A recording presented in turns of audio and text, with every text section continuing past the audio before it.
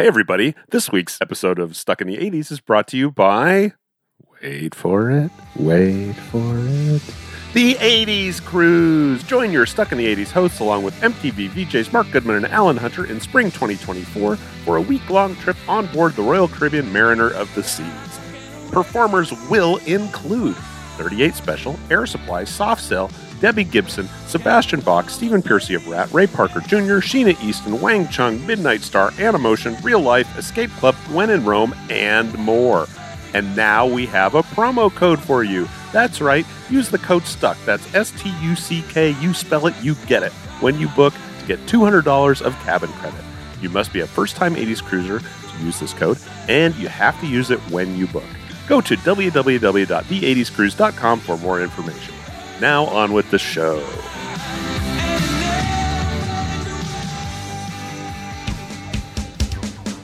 Travel back in time to the 80s, reliving the music. You can't have the Pretenders' first album. That's mine. I bought it. You did not. The catchphrases. Did you have a brain tumor for breakfast? And the wannabes. Sometimes I see you dance around the house in my underwear. Doesn't make me Madonna. Never will. Because just like you, we're stuck in the 80s. Can you say stuck in the 80s?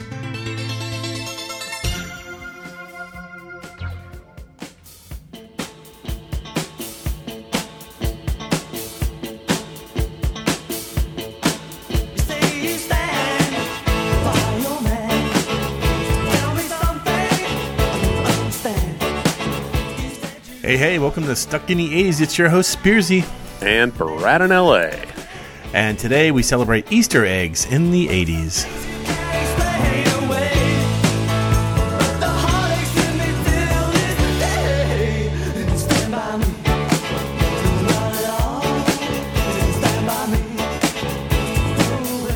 Obviously, that song is Train in Vain by The Clash from the album London Calling. But is it a hidden song? Is it just bonus music? Or is it, Brad, is it an Easter egg, Brad? I'm going to say it's an Easter egg, if for no other reason than it lets us start this conversation about this week's topic. So it's fun. We're recording this literally Easter weekend.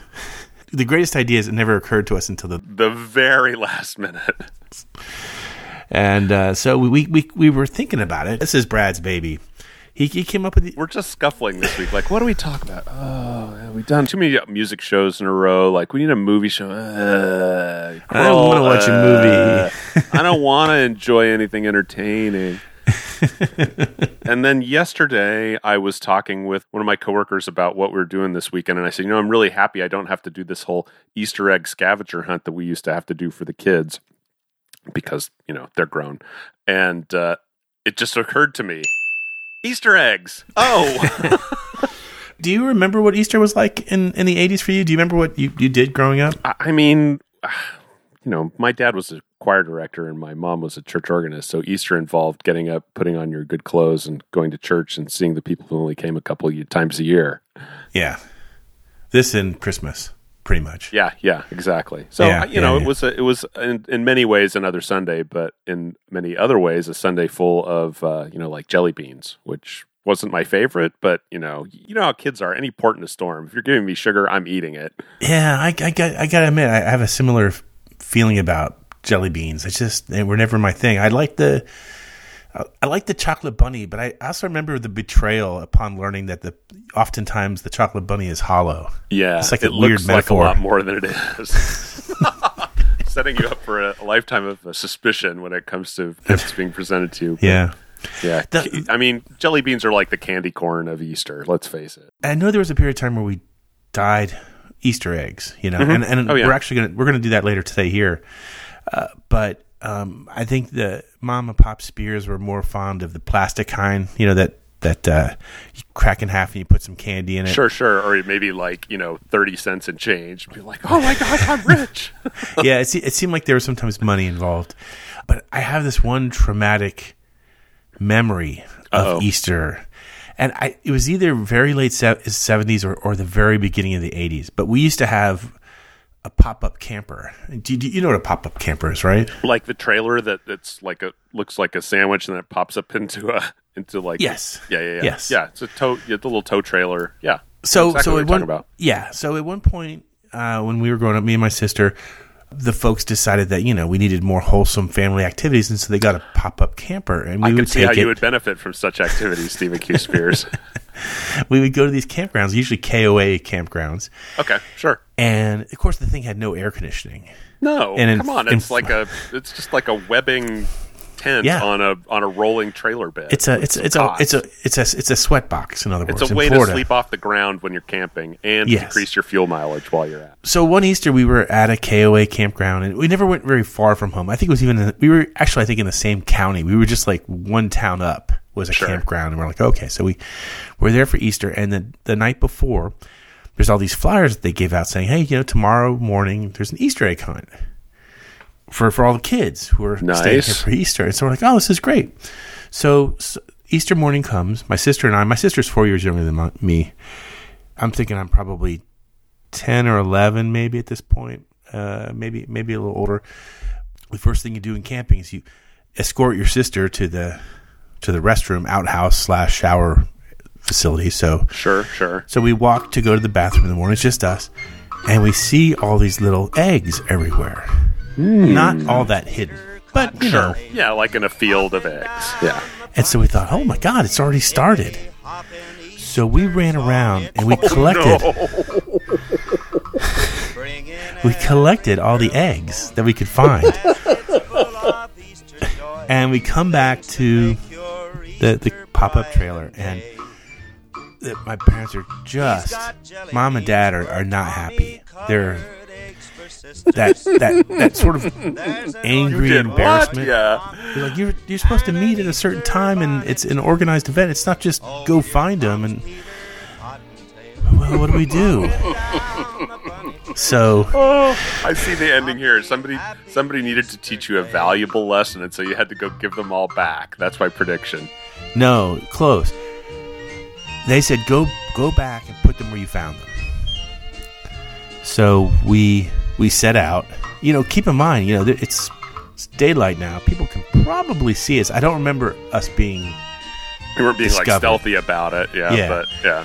But we had collected like 30 eggs, and so we ran around and we just tried to remember. Like, wasn't there one over here? Yeah, sure. Well, wasn't there? We did our best to Sure. put them back where they were supposed to be. Okay. And then we went to the official event, beginning, at the clubhouse or whatever. And they sent all the kids out. And of course, we knew where all the eggs were at this point because we had. I already had a dry run on this thing. This is So amazing. I told my sister, I said, we're going to pick some eggs. Just fly casual. But we're not going to pick them all, obviously, because we know where they're at. But it's so we pick them up, and and everyone brings them back, and the camp counselors or whoever was in charge were just they were stumped because where they had placed the eggs the night before is not where they were anymore. And they're like, didn't you put?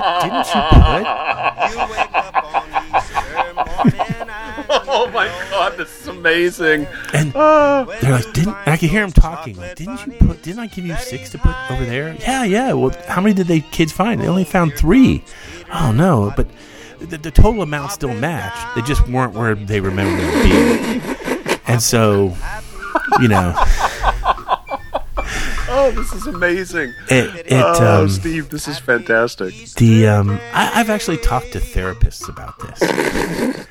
I mean, I was so traumatized by the mistake that I had made and carried out, and then Well, now I feel like a jerk for laughing so much. No, it's funny. No, it is funny. I wouldn't tell the story if I was really that traumatized anymore. But it's one of those dumb things you do as a kid, and you're like, thank God my parents didn't make us just take them all to the clubhouse and say, hey, we picked them all up by mistake. Here they are. That would have been.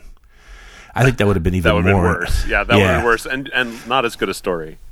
Yeah. So they, bottom line, everyone found the eggs. They just weren't where they thought they were, and I don't think that my gators must have moved them. I don't think we did those anymore after that. I think that might have been the last camping trip too. So, and that's funny. I don't miss it. To me, camping these days is a 3-star hotel. Okay, that's roughing it. Like what? Only 400 thread count sheets? Yeah. Nope.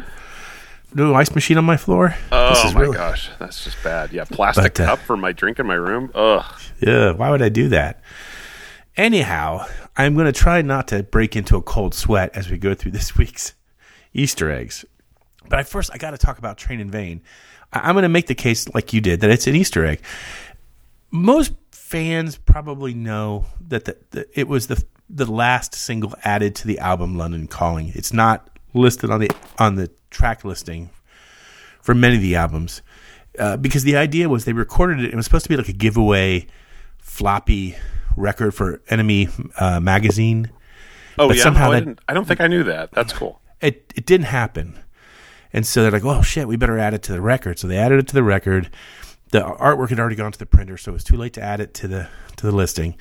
And so, ta-da, you have a bonus song or an Easter egg on London Calling. Yeah, and that happens. I mean, there are examples of that through music recording, but that's probably the best example of, I guess this is 79, wasn't it? So it's not really, we're going to grandfather it in for this week because it suits us, but there aren't really any great other, as high profile examples from the 80s that I was able to find. Like the one that kind of popped to mind to me was how at the tail end of the U2 like greatest hits 1980, 1990, there's a like 2 minutes of silence and then they have October stuck at the end of the last track. Oh, I don't think I knew that. Yeah. But I mean, that's a song that we know and we knew and had heard before. It's oddly enough, the only other one I can think of is not a true one. I think it's just a glitch. I had the vinyl of REO Speedwagon's High Infidelity. Okay. And on Don't Let 'Em Go, there's a part right towards the beginning of the song on the vinyl version I had where it sounds like my mom is yelling at me from the other room going, Steve? And every time I would play that would come across. I'd turn the record off. I'd go out into the kitchen. What? What do you mean what? You called me. I didn't call you. And go back and turn that music down. Steve, what? You called me. I didn't call you. Now, when I listen to I have it today on CD, and when I hear it on Sirius XM, I don't hear it. It was just some sort of glitch or some in the track, or some cross wire in my brain at that period of my life. That's funny. It's a hidden Easter egg only to Spearsy. It's a Spearsy egg. But movies, on the other hand, chock full of them in the 80s. Yeah, and you have a couple directors who really like to do it. Of course, the first one that I thought of when I was thinking of Easter eggs in movies is, and I know this is a visual topic, so bear with me, but there's a scene in Tron in Computer Town when Sark is looking at his big board of displays, and what should you spy just to the right of his gaze is a Pac-Man. Get them. Send out every game tank in the grid. Get them! Chomping away. In the grid, chomping dots. Does Pac-Man chomp dots? The answer is yes. That's an odd inclusion. Yeah, it's not like Disney. Disney usually is pretty tight with their tie-ins and would tie into their own properties, but certainly wouldn't tie into a Namco property, generally speaking. Yeah, but it was a different time. Disney hadn't really become the Disney we know from the 90s, where they really started to power up They went from being kind of a sleepy studio to being this marketing just juggernaut at the end of today. No, I get you. I would say George Lucas and Steven Spielberg are probably the kings of the Easter eggs. Yeah, they did love them. I'm thinking of, and again, we're gonna grandfather in Star Wars here, as we should. People who know George Lucas know that he directed one of his earlier projects was THX 1138. Right. Have you ever seen that? I have. It's really hard to watch. Yeah. I wouldn't call it entertaining, and to be honest, that's kind of what I ask for these days from my movies. Yeah, I know it's like his first project, and it does feel, and I don't mean this to sound as dismissive as it's going to, it feels very student filmy. I didn't know where you were going there, but that's fair. I think most people know in Star Wars, Han Solo is attempting to fool people by, it's a prisoner transfer from cell block 1138. And I think it's also the name of the stormtrooper that Luke gets his stormtrooper outfit from. Yeah, that might have been retconned in later with some of the the novelizations and things. There's, but 1138 shows up, all over the place in the Star Wars universe. You can, those of you who are listening who know the deep lore will be writing us, I'm sure. But there's a lot of places where he puts that in. Yeah. You found one in Raiders of the Lost Ark that I didn't know about. Yeah, this is interesting. And it's one of those things where you really have to watch for it. This is one of those things that I don't know who saw it first, but it almost feels like it had to be a freeze frame moment, because I don't think you can catch it live unless you know it's there.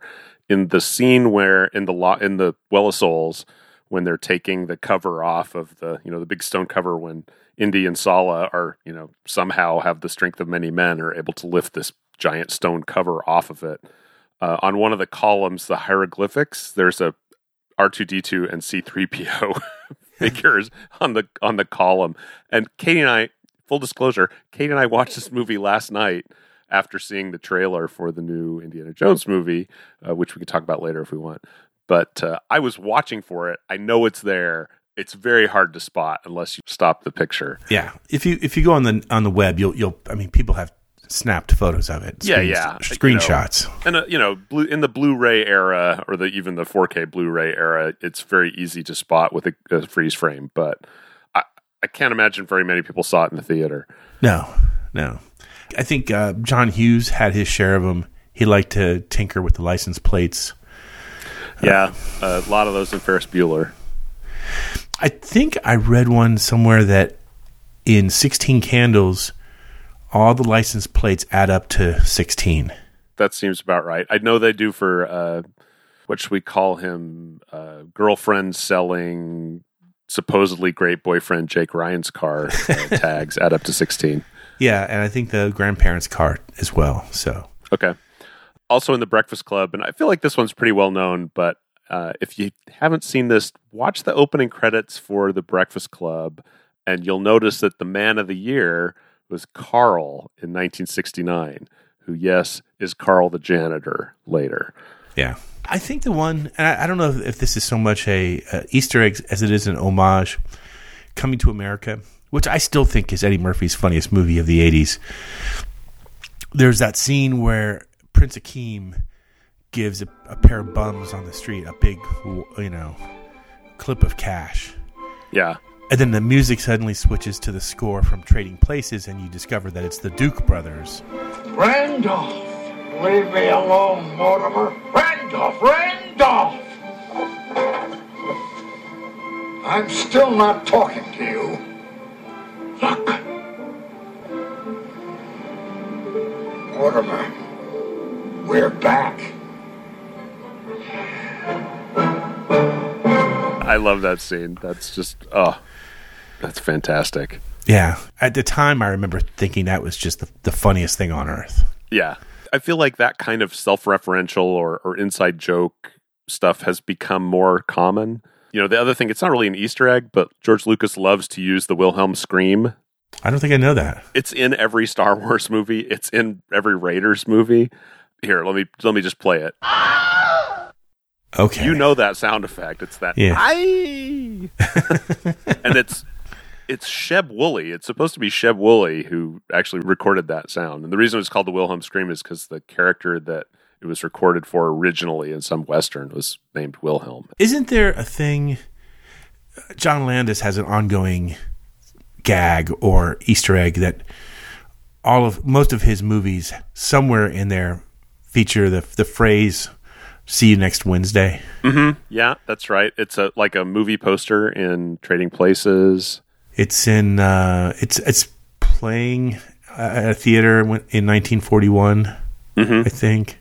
The other movie one that I saw when we were doing some research for this yesterday that made me laugh that I hadn't been aware of is, and I don't know if you remember the Twilight Zone movie. Yeah, sure. Which obviously had some tragedies attached to it.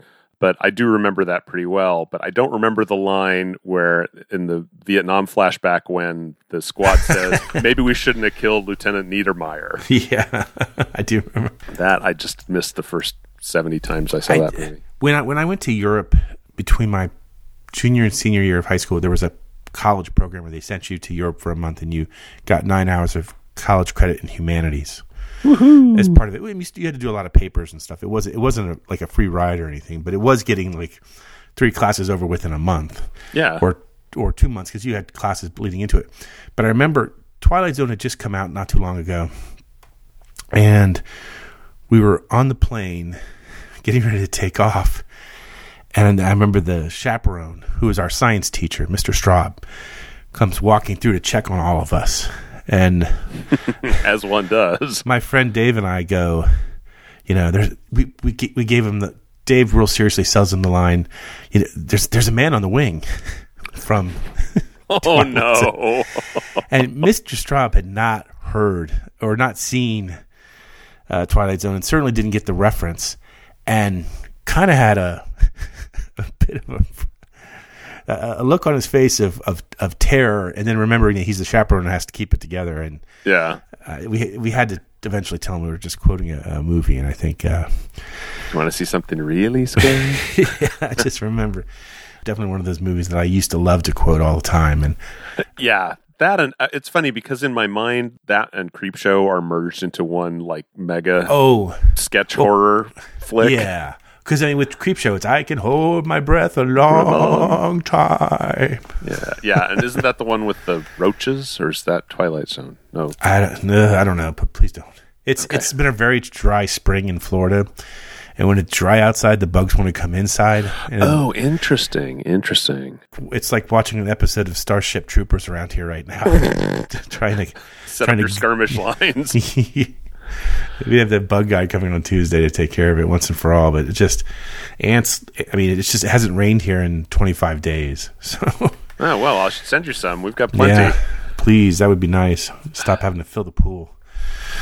I will say, Steve, I think that we have buried the lead a little bit here, because I think that the event that gave us this term Easter egg in a lot of ways was attached to a video game that was released for Christmas 1979. Do you know the game of which I speak? Yes, Adventure. Yeah. Atari Adventure. It's you had it right. Oh, yeah, absolutely. Oh, so good. It was okay. It's stupid in retrospect. It was good for its. It was great for its time. Like, I remember playing this game over and over and over and over again. Like, for reasons I can't adequately explain. Maybe this explains why I watch, for instance, Raiders of the Lost Ark over and over and over again. So the guy who wrote this had seen like an adventure-like game on a computer platform, and he's like, "I'm going to write something like this for the 2600."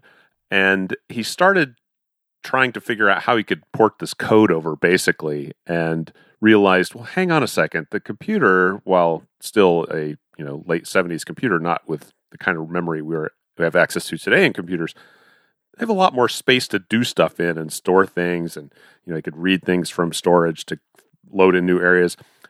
A 2600 cartridge has 4 kilobytes of ROM. Like nothing. There's no storage. So he just kept having to strip it further and further and further down, which is why, yes, your character is a square dot that runs around. The sword is an arrow. The dragons look like ducks. Like, that's all that he could do with not only the memory space, but also consider that we're talking about a 250 line display that was your NTSC television. Right. So it was very much constrained from what his original vision was. The other thing you probably do know is that Atari did not credit the people who wrote the games on the games themselves because A, they didn't want to give them negotiating leverage for contracts, and B, they didn't want other companies to know, oh, that guy wrote those games, I'm going to go after him and offer him a bunch of money. So the guy who wrote this game, Warren Robinette, said, well, I'm just going to put this in here and see if anyone finds it. So he inserted a tiny dot that was hidden in a certain part of one of the rooms that you had to just randomly find this dot, and you wouldn't really know what to do with it. And if you took that dot to another part of the game and did a couple other things, you would get access to a new room that otherwise hadn't been there before, and you'd see the words "created by Warren Robinette." Yeah, I remember. Kind of amazing. The code for that took up 5% of the cartridge's storage space, but that's literally 200 bytes of memory. So that's pretty tight code. Congratulations to you, Warren Robinette. I don't think I could do anything in 200 bytes of memory anymore. Do you remember how you found it? I don't, and I was trying to figure this out too, because I know my friends and I did eventually discover this, but we didn't discover it on our own. Right. Somehow we read about it someplace, or Same. one of our friends read about it. But Yes. it's an interesting study in how information spread before it was on Instagram or Twitter or whatever, right? That's exactly the same story with me. I did find it eventually, but only because somebody either showed me how or told me where to go. I apologize, gentle listener. I did not have time this morning to get the Atari cartridge that I was talking about for my Switch that has Adventure on it. I did not have a chance this morning to play it and try and find the Easter egg. But I'm going to do that. I will do that today. I'll grab a screenshot. But the thing that I found in the research, and this just amazes me, is there's a letter from a kid that showed up at Atari in August of 1980. So not quite a year after it was released. This kid is writing to ask about their computer equipment, but he also says, hey, P.S., I also have your TV games, and I found this dot, and I did this thing, and now it says this name, and it says, I just thought to tell you because I want to. Could you please comment on this? Thanks. So somebody found it and figured out, what they needed to do to get it to show up, which is like you have to move the dot into this place and bring some other insane, things in there. it's pretty crazy. Yeah, it's not intuitive. It's kind of impressive that someone found it on their own. Robinette didn't want to say anything about it because he didn't want to get in trouble. By the time it was discovered, he was gone. So when they talked about replacing it and reburning the proms for it, the guy who they had assigned to fix it said, if I had to do it, I was just going to make it say fixed by my name instead of written by Warren Robinette. So they just decided to leave it. It was also going to cost them like $40,000, which I know doesn't sound like a lot, but this is 1980. Money was different. It was going to cost them a fair bit of money, and the marketing guys were like, "No, this is genius. We'll make everyone think there's stuff for them to find in our games, and they'll play them more." I'm like, "Well, okay, there's some truth to that." So I think that is the great granddaddy of video game Easter eggs. Yeah, I agree. But you know what comes next? The granddaddy of podcasting events. The Rose Bowl? The Seggies.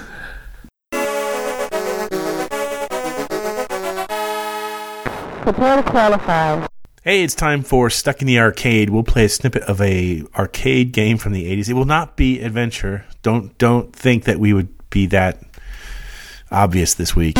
I say that knowing full well we haven't picked it yet. If you get it right, it doesn't even have a score, though. It doesn't have any music. Right.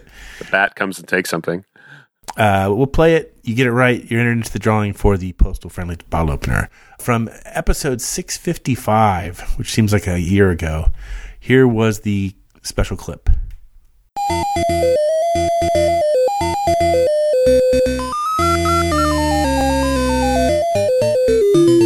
Yep, that's obviously Miss Pac-Man.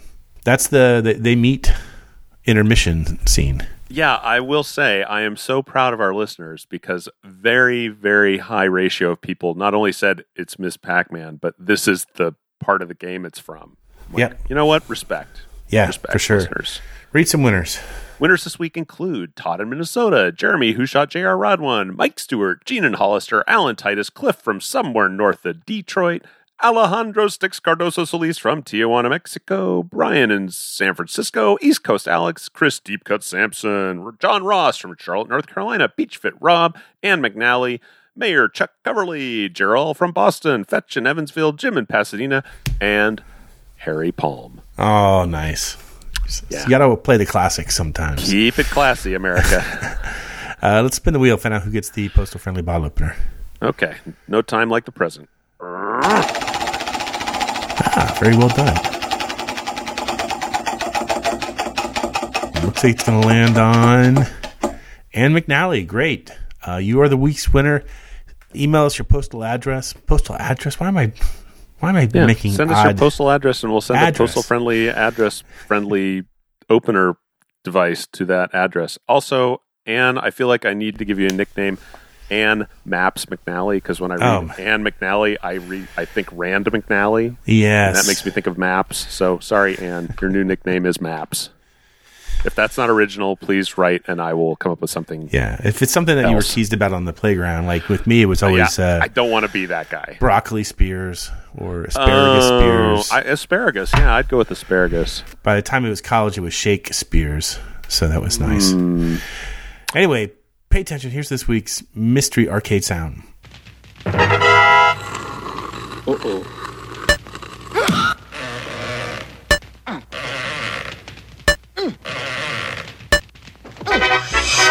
If you know it, email us at podcast@sat80s.com. Ooh, that's good. And tune in in a few weeks. Tune in a few weeks. Find out if you're a winner, okay? We'll be right back after this commercial break.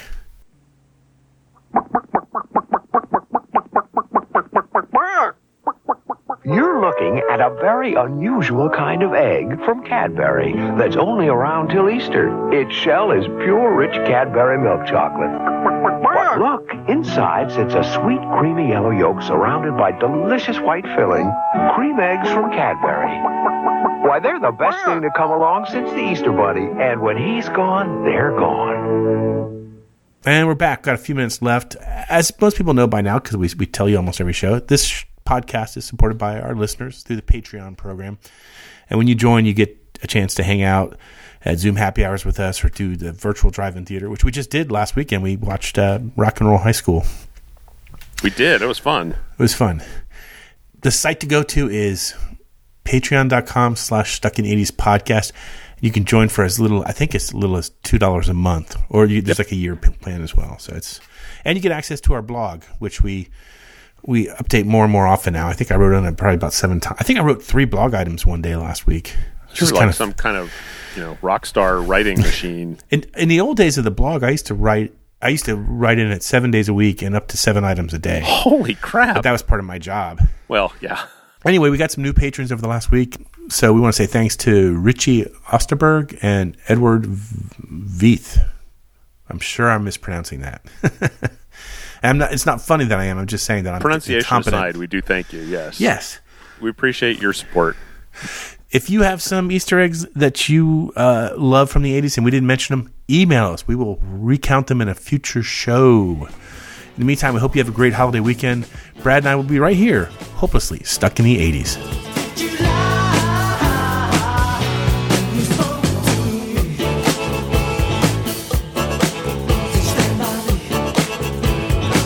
Stuck in the 80s is now on Patreon. If you'd like to support the show, go to patreon.com/stuckintheeighties podcast. Special thanks to Check Battery Daily for our theme music, and thanks for listening.